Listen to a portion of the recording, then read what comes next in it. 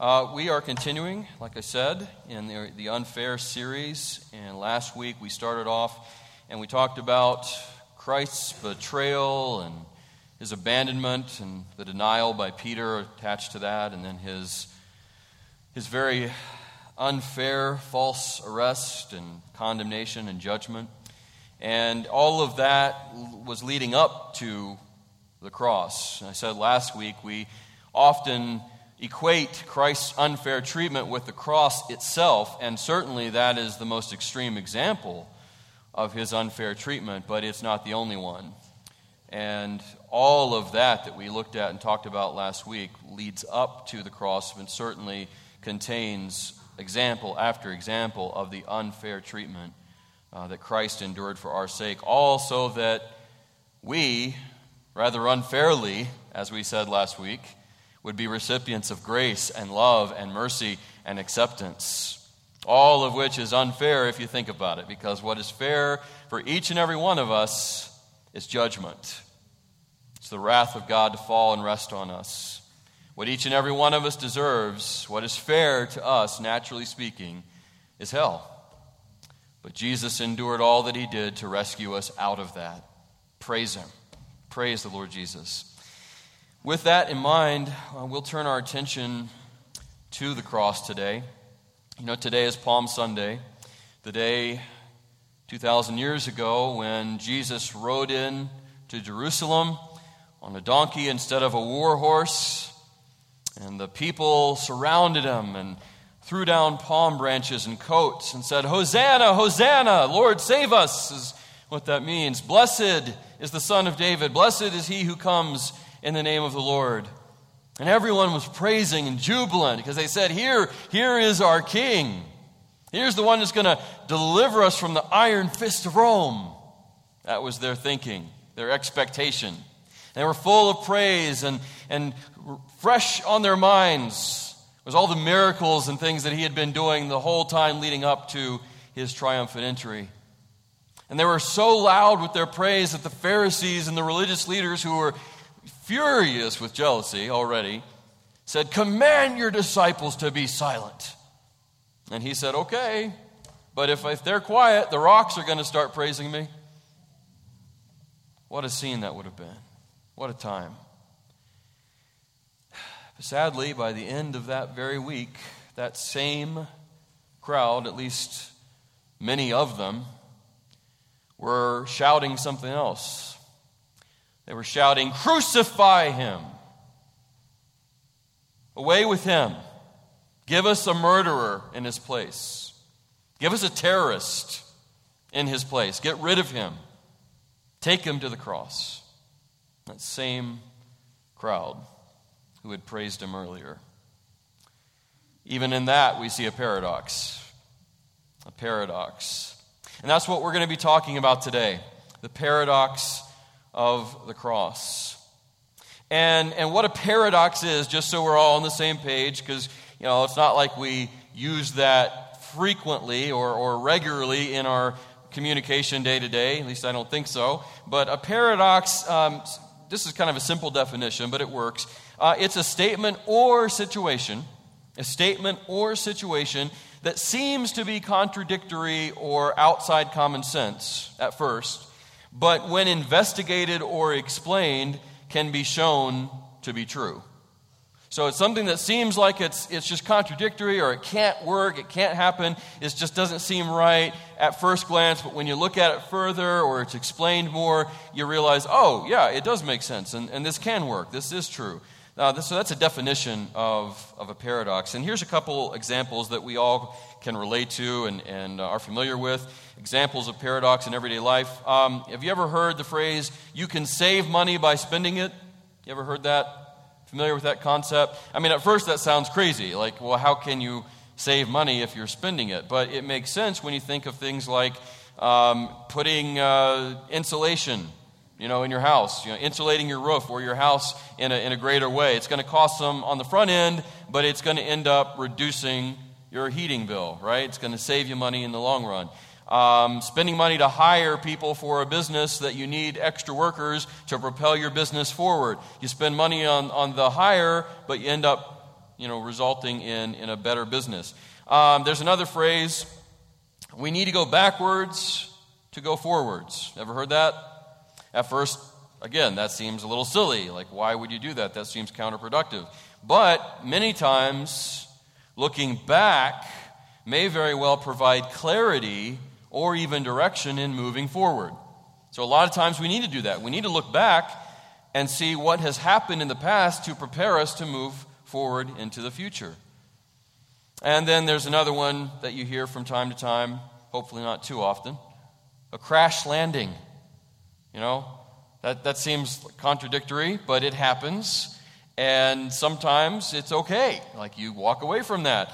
You don't ever want to hear, though, when you're on a plane, and for those of you who are getting ready to travel on a plane for spring break, may you never hear, folks, we're getting ready to have a crash landing.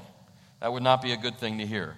But that's a paradox as well. So those are just some examples of what a paradox looks like, or may be.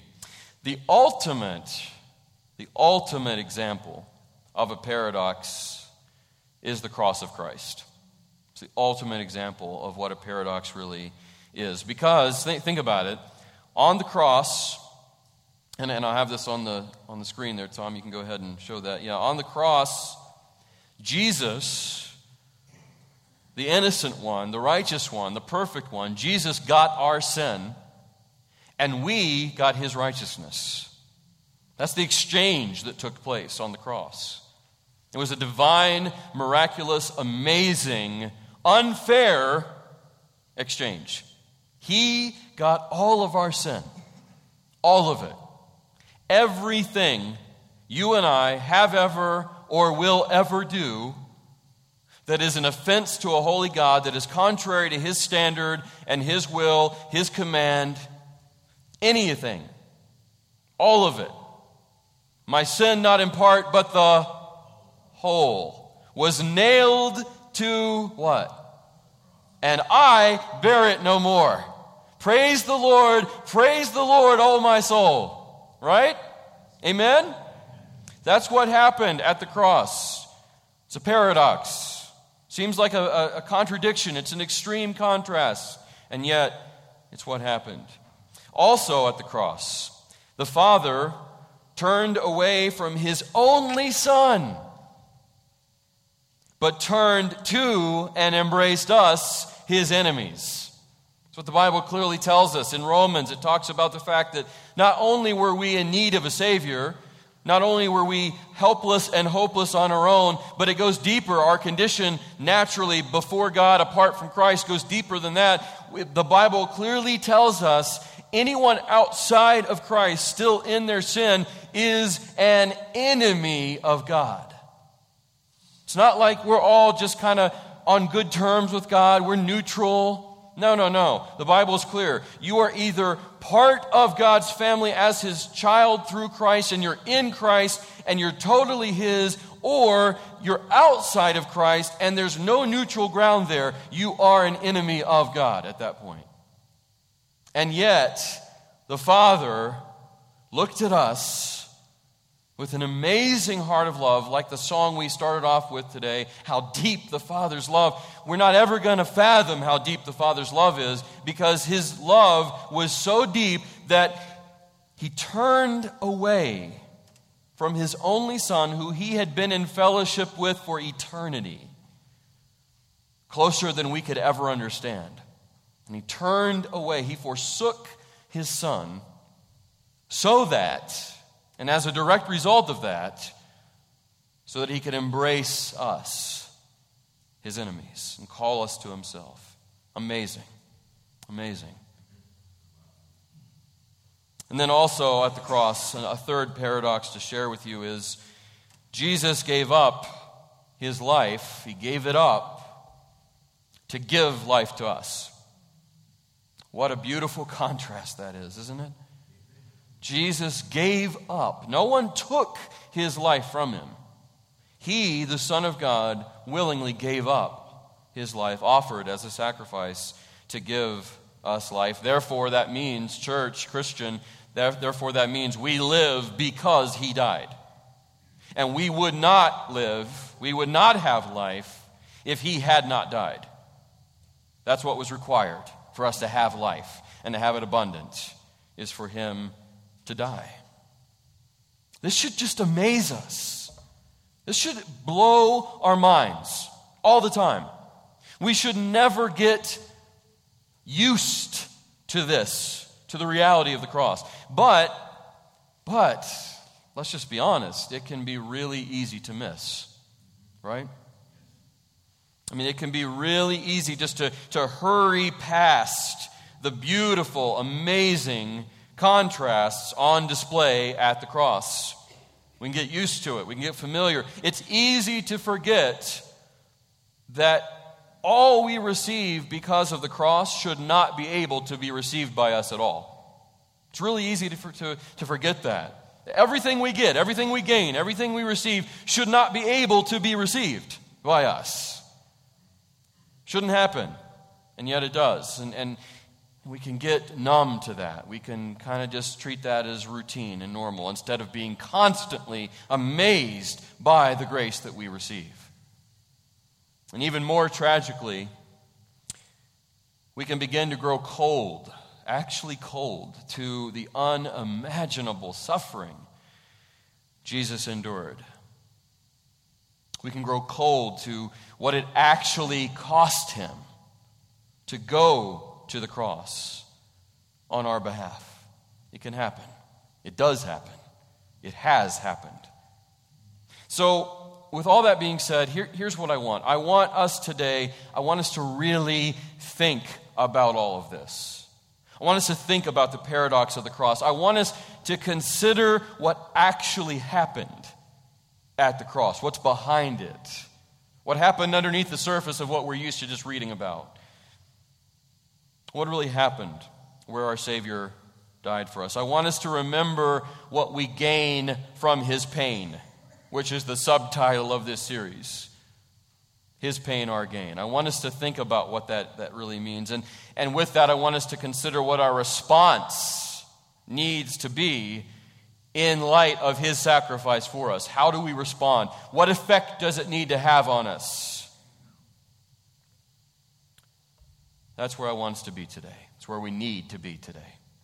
Father, I ask by your Spirit that you would please open our hearts and our minds to everything you desire to show us and speak to us today.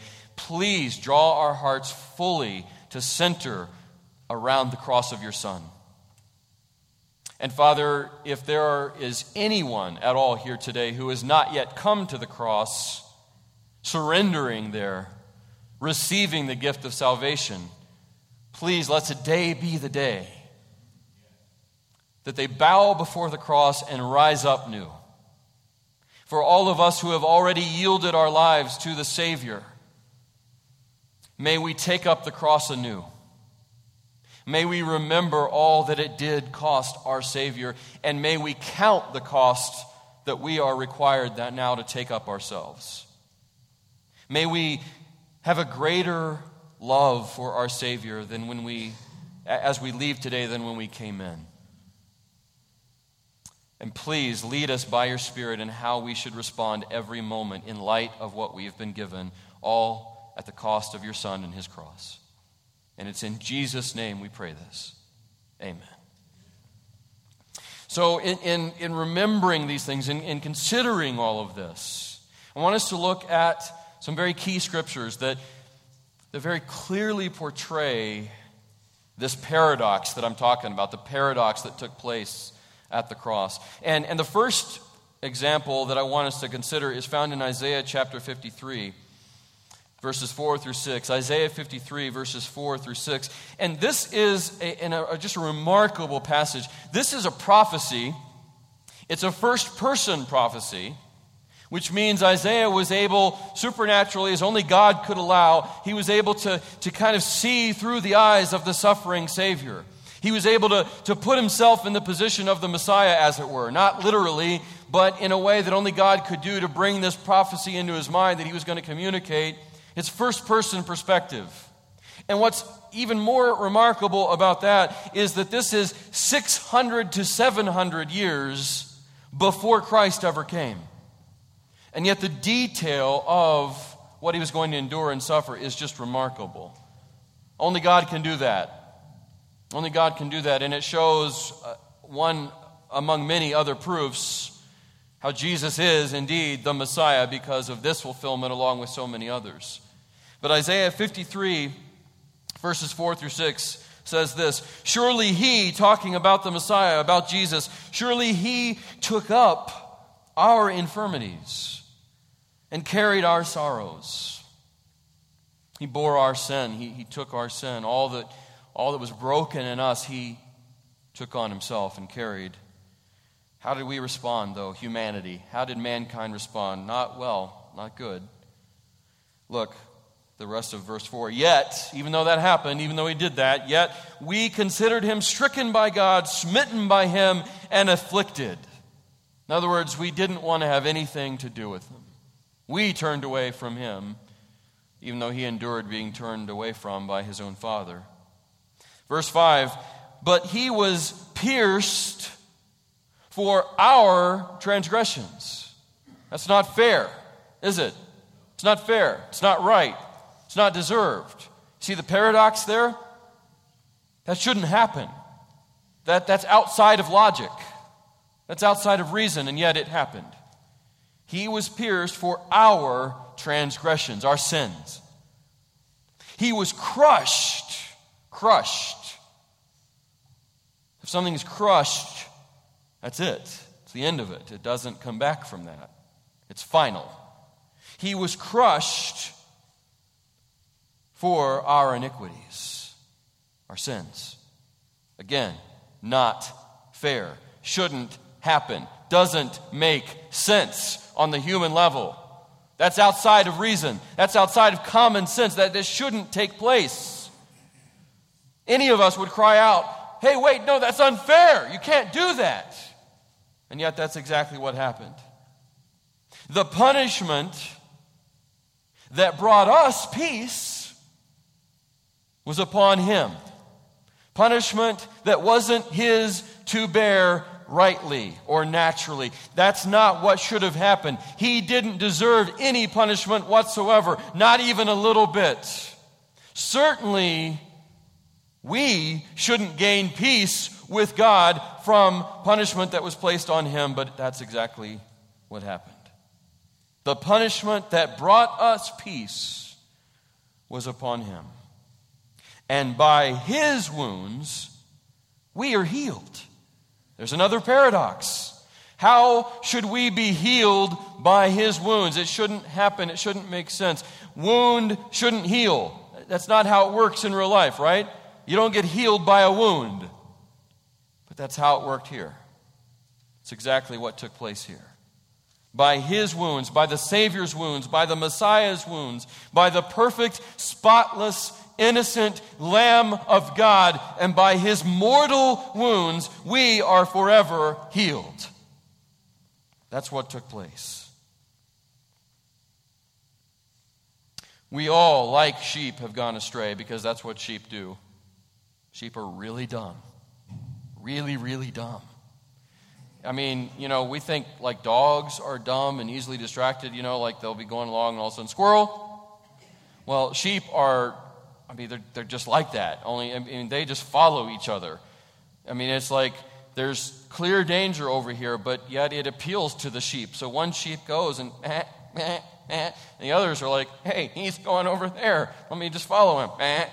And so then they all just follow each other. And they'll just go all over the place. They'll go right off a cliff if the shepherd doesn't intervene. And then God calls it like he sees it, right? He says, hey, you're all like that. Just go on your own way. You'll go over here. You'll go over there. You'll just follow anything. You'll just go astray. We all, like sheep, have gone astray. Each of us has turned to his own way, turned inwardly, turned to self-focus and self-love. But look at what happens still, despite that. And the Lord, God Almighty, the Father, has laid on him, his Son, the Messiah, the iniquity of us all. You see a theme here? Iniquity, transgression, all put on the eternal, perfect, innocent Son of God. This is the cup that Jesus, in his humanity, asked to be passed from him in the garden. You know, when he was in the Garden of Gethsemane and he's praying and he's in such agony that he actually said, I'm near to the point of death. The place in the garden when one account says that he sweat and his sweat was so great it was as drops of blood. He was in agony. Medically speaking, that condition has been seen before and seen in other places. But every time that's seen, every time that's shown, if somebody is actually in that much distress, they're at the point of death already. Their body is shutting down. Their system is about to collapse. It wasn't because Jesus was anticipating the pain and the suffering of the cross. As great as that was going to be, that's not what drove him to the point of almost dying right then and there. That's not what caused the sweat to actually mix with blood and drop. That's not what it was about. That's not what led him to say, Father, if it be possible, let this cup pass from me. That wasn't it. It wasn't the scourging that he was about to endure. It wasn't the cross and the pain, the physicality of it. It was this. It was the cup of divine wrath and fury and judgment on all of mankind's sin, on your sin and on my sin, that was about to fall on the Son. It was the cup of judgment that you and I should have borne and should have drank from. It was fair to us, but that the Father was going to pass over us with and pour out on his Son. That's what was about to happen. And that's what the Son was looking at and saying, in his humanity, I just don't know if I can take that. He knew it would require the Father to turn his face away. He knew it. And that had never happened, not one time in all of his eternal existence. But he didn't stop there. He said, yet, not what I will, but what you will, what your will is, let that be what is done. And he went to the betrayal, he went to the arrest, and he went to the trial, and he went to the post where he was scourged. And that's not like whipped with a little whip. That's cat of nine tails with bone and glass and metal, ripping skin off from back down to the muscles around the bone. He went to that post, and he went beyond that, and he took the cross on himself, carried it all the way up to the hill, thrown down on the ground, jarred, lifted back up, and went to his death that should have been ours, all in our place. That's what took place. That's what the Savior did for us. That's Isaiah 53, 4 through 6. A prophecy that came true in incredibly vivid, amazing detail. One that contained the description of suffering that Jesus endured that we can't ever possibly wrap our minds around. Well, another example of paradox is in 2 Corinthians 5, verse 21, where the Apostle Paul says this, God made him, speaking of Jesus, God made him who had no sin, other translations say who knew no sin, to be or to become sin for us. Think about that. The eternal, perfect Son of God, who is in every way what the Father is, so is the Son. In other words, as holy as the Father is, as omnipotent as the Father is, so is the Son. As eternal as the Father is, so is the Son. Which means, as much as the Father hates sin and can't ever entertain it for even a moment, in the same way the Son hates sin. There's no difference there. It's all equal between the Father, Son, and the Spirit because the three are one, each very fully God. So here's the Father causing his own Son, who hates sin just as much as he does, to actually become sin before his sight. Think about that. God Almighty, which the Son is, always has been. Not just taking on sin and bearing it, but in the sight of his Father, actually becoming the object of sin. All for us. Why? What was the purpose of that? Look at what the next part says. It's equally amazing. It's equally astounding. So that in him, in the Son, in the one who became sin, who was never associated with sin even in the slightest, who hated sin just as much as his Father, so that in him we might become the righteousness of God.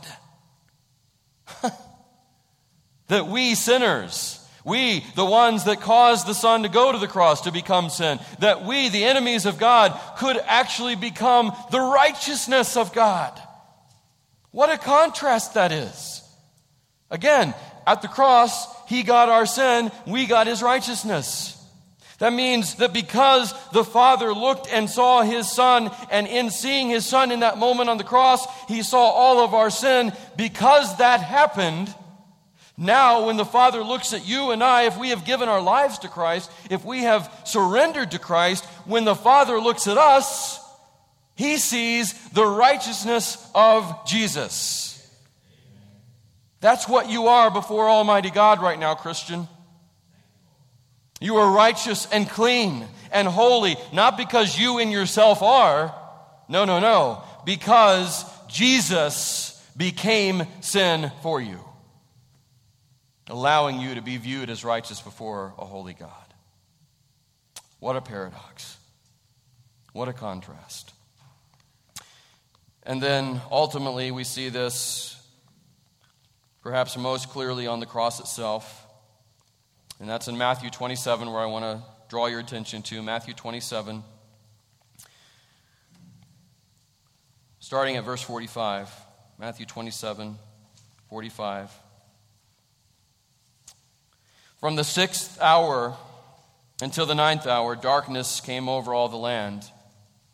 About the 9th hour, Jesus cried out in a loud voice, Eloi, Eloi, lama sabachthani, which means, my God,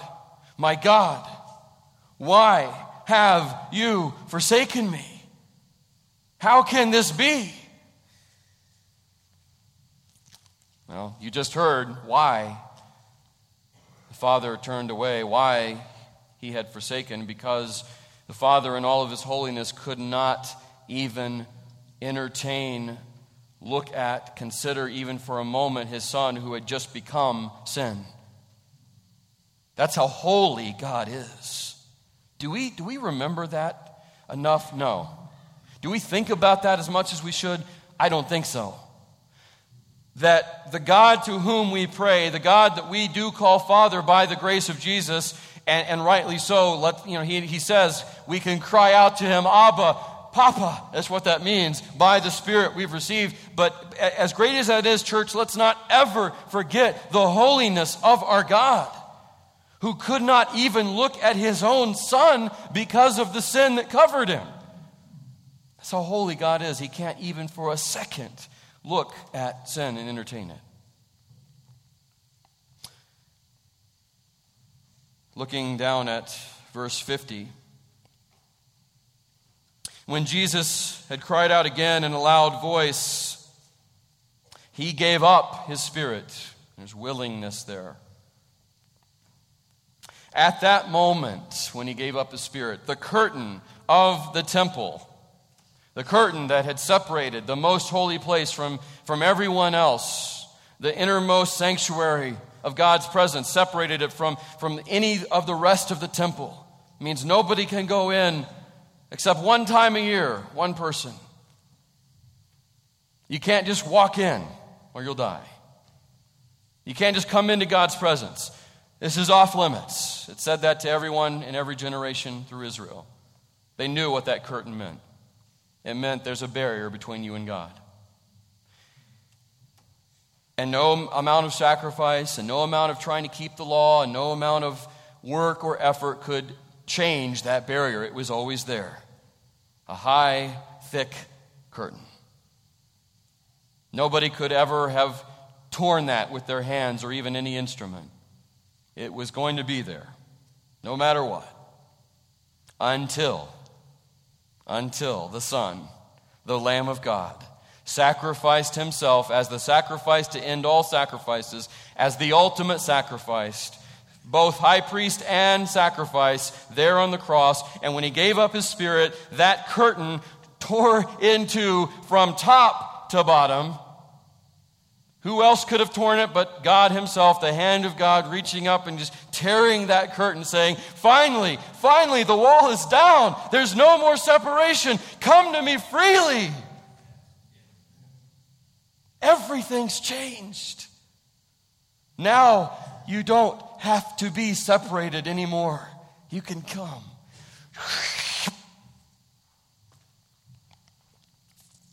The earth shook and the rocks split. The tombs broke open. And look at this. Listen to this. This is just wild. Verse 52. The tombs broke open, and the bodies of many holy people who had died were raised to life.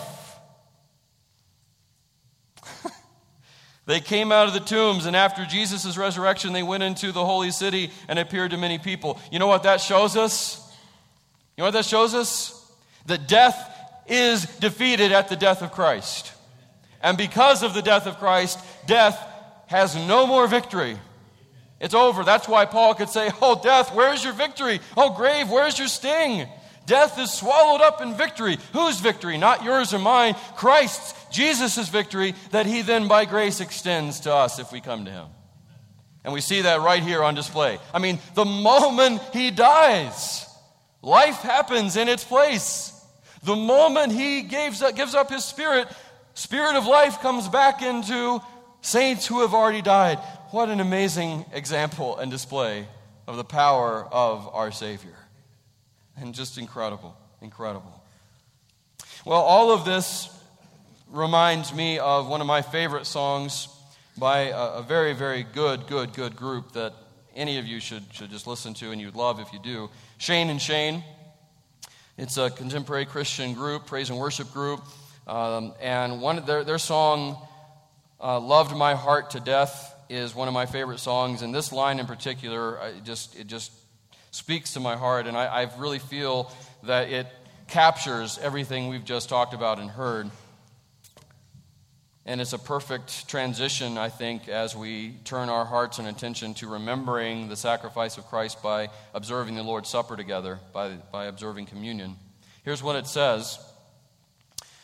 Oh, the wrath of God that I deserve with every breath. Oh, the wrath of God that I deserve with every breath fell upon him, Jesus. And he loved my heart to death. Isn't that awesome?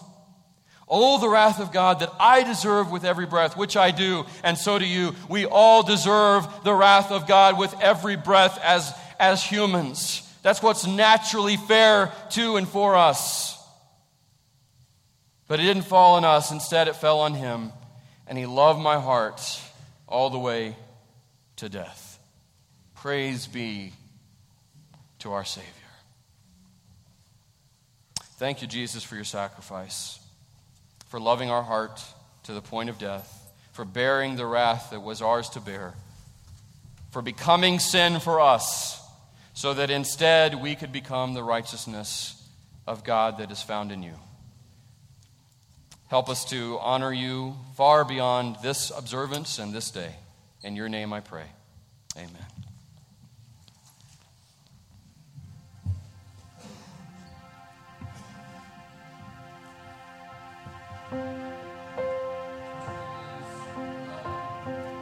Go on there, Mason. Thanks. In 1 Corinthians 11:23, the Apostle Paul writes to the Corinthian church, instructing them on the proper observance of the Lord's Supper. He says this, "For I received from the Lord, not me, it's God giving me this, what I also passed on to you. The Lord Jesus, on the night he was betrayed, took bread, and when he had given thanks, he broke it and said, 'This is my body, which is for you. Do this in remembrance of me.'"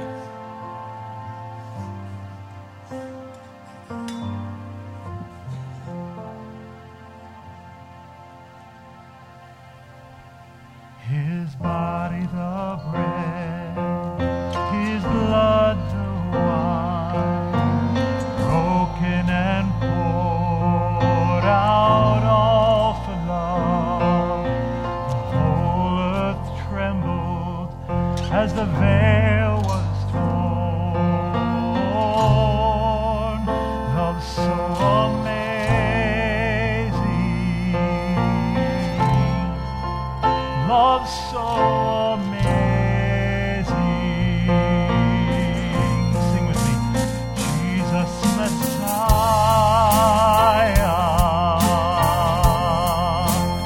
name above all names, blessed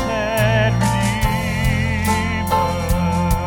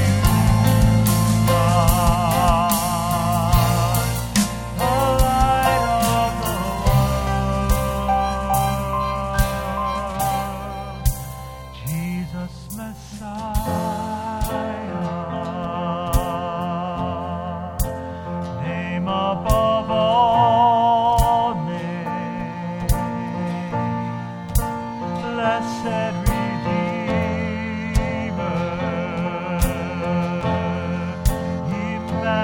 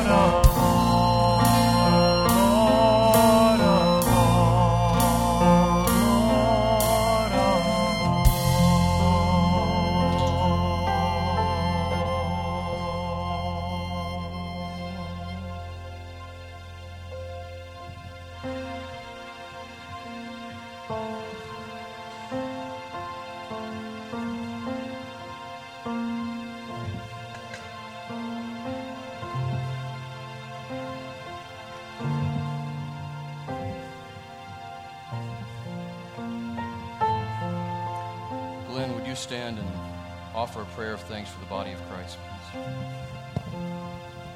Let's pray. Indeed, Father, it's an awesome experience for us to sit here to consider that you gave your body as a living sacrifice for our sin. We can't comprehend the love, the grace, the mercy, the desire to reach out to us, to draw us to yourself. Help us, Lord, to comprehend this to absorb this in our life and to just rejoice and to worship as we participate in the communion service. We thank you in Christ's name. Amen. Amen.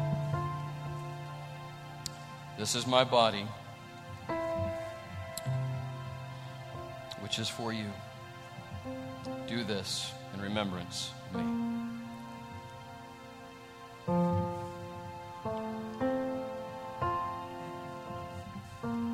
Amen.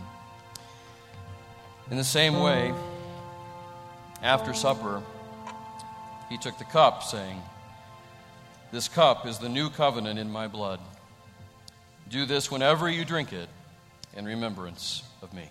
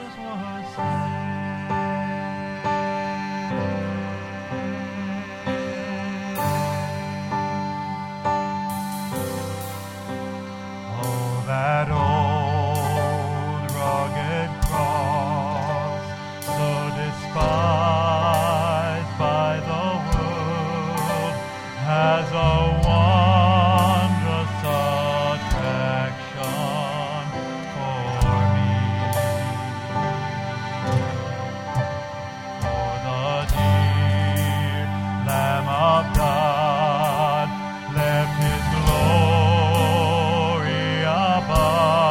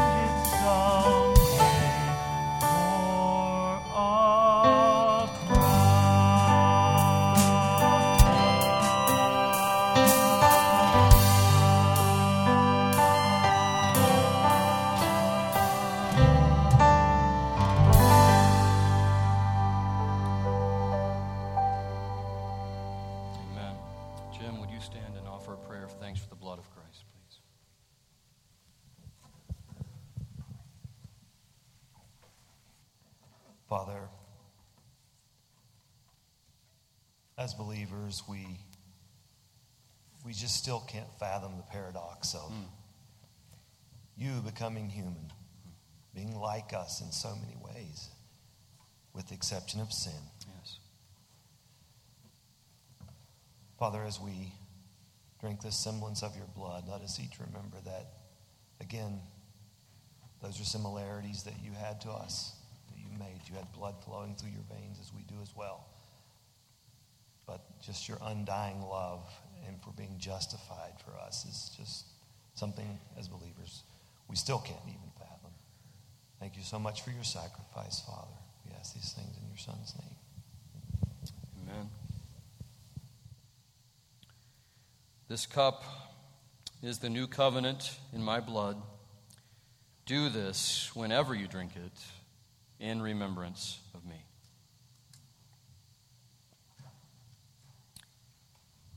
For whenever you eat this bread and drink this cup, you proclaim the Lord's death until he comes.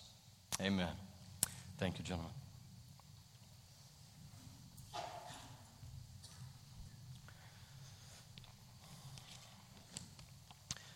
So what does all this mean for us? What's the result of this amazing paradox of sacrifice and grace? Sin being placed on Jesus and him becoming sin, and us receiving righteousness and becoming the righteousness of God. What does all this mean for us? How does this affect us? And the effect is truly great indeed.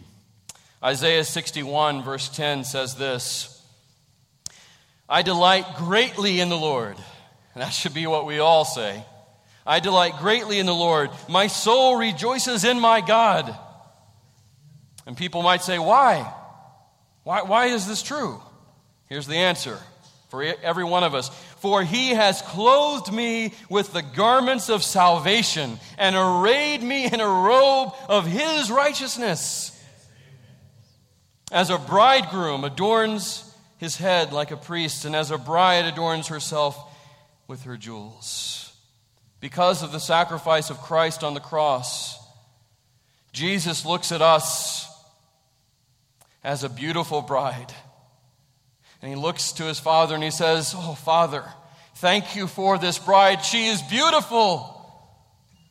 And it's not because we have any intrinsic beauty. It's because we have received the beauty of the Son.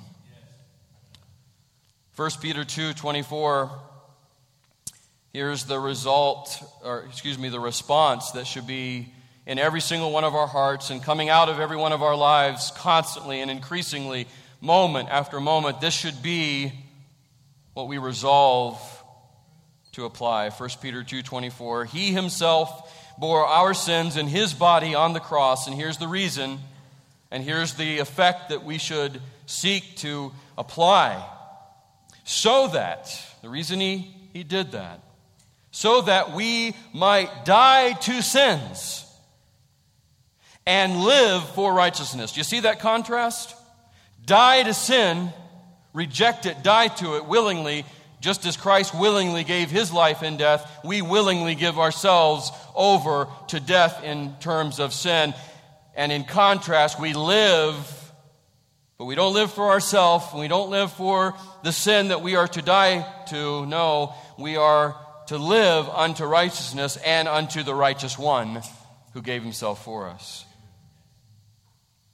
So that we might die to sins and live for righteousness. By his wounds you have been healed. Quoting from Isaiah 53. Healed from what? What did his wounds heal us from? Well, it healed us from our helplessness. It healed us from our hopelessness. It healed us from our inability in and of ourselves to reject sin and live for righteousness. That's what his wounds healed us from, Christian. You have been healed if you are in Christ. And it goes far beyond some temporary, superficial, physical healing. It goes down deep to the heart and to the soul. And it enables you to be before God what he calls you to be, but that you can never be on your own. Another song comes to mind as I think about this. Amazing love, how can it be that you, my King, would die for me? Amazing love. I know it's true. And it's my joy to honor you. In all I do, let me honor you. Oh, church, may that be the cry of our heart. May that be the prayer on our lips every single moment in light of all we have received at the cross and by the Savior who died there. Would you pray with me? Everyone bowing. We've talked a lot this morning, covered a lot of ground in relation to the suffering of our Savior, in relation to the paradox that is the cross, the brokenness that He endured to make us whole, the righteousness that He gave us by becoming sin in our place, the judgment and wrath that He bore that should have been ours, the separation from His Father that we rightly deserve. And it should be the greatest reminder and the greatest realization and the greatest news constantly for those who are in Christ. But it also should be the greatest news you've ever heard if you are outside of Christ. And I just want to offer to you, would you please today, if you have not already done so, would you please let today be the day of your life starting, your true, abundant, eternal life, the day where you give yourself to the Savior who gave Himself to you and for you? Would you please make today that day? Let go of all the things that have held you back. Let go of all the excuses as to why you can't come to Christ. Those excuses were made null and void by Him going to the cross.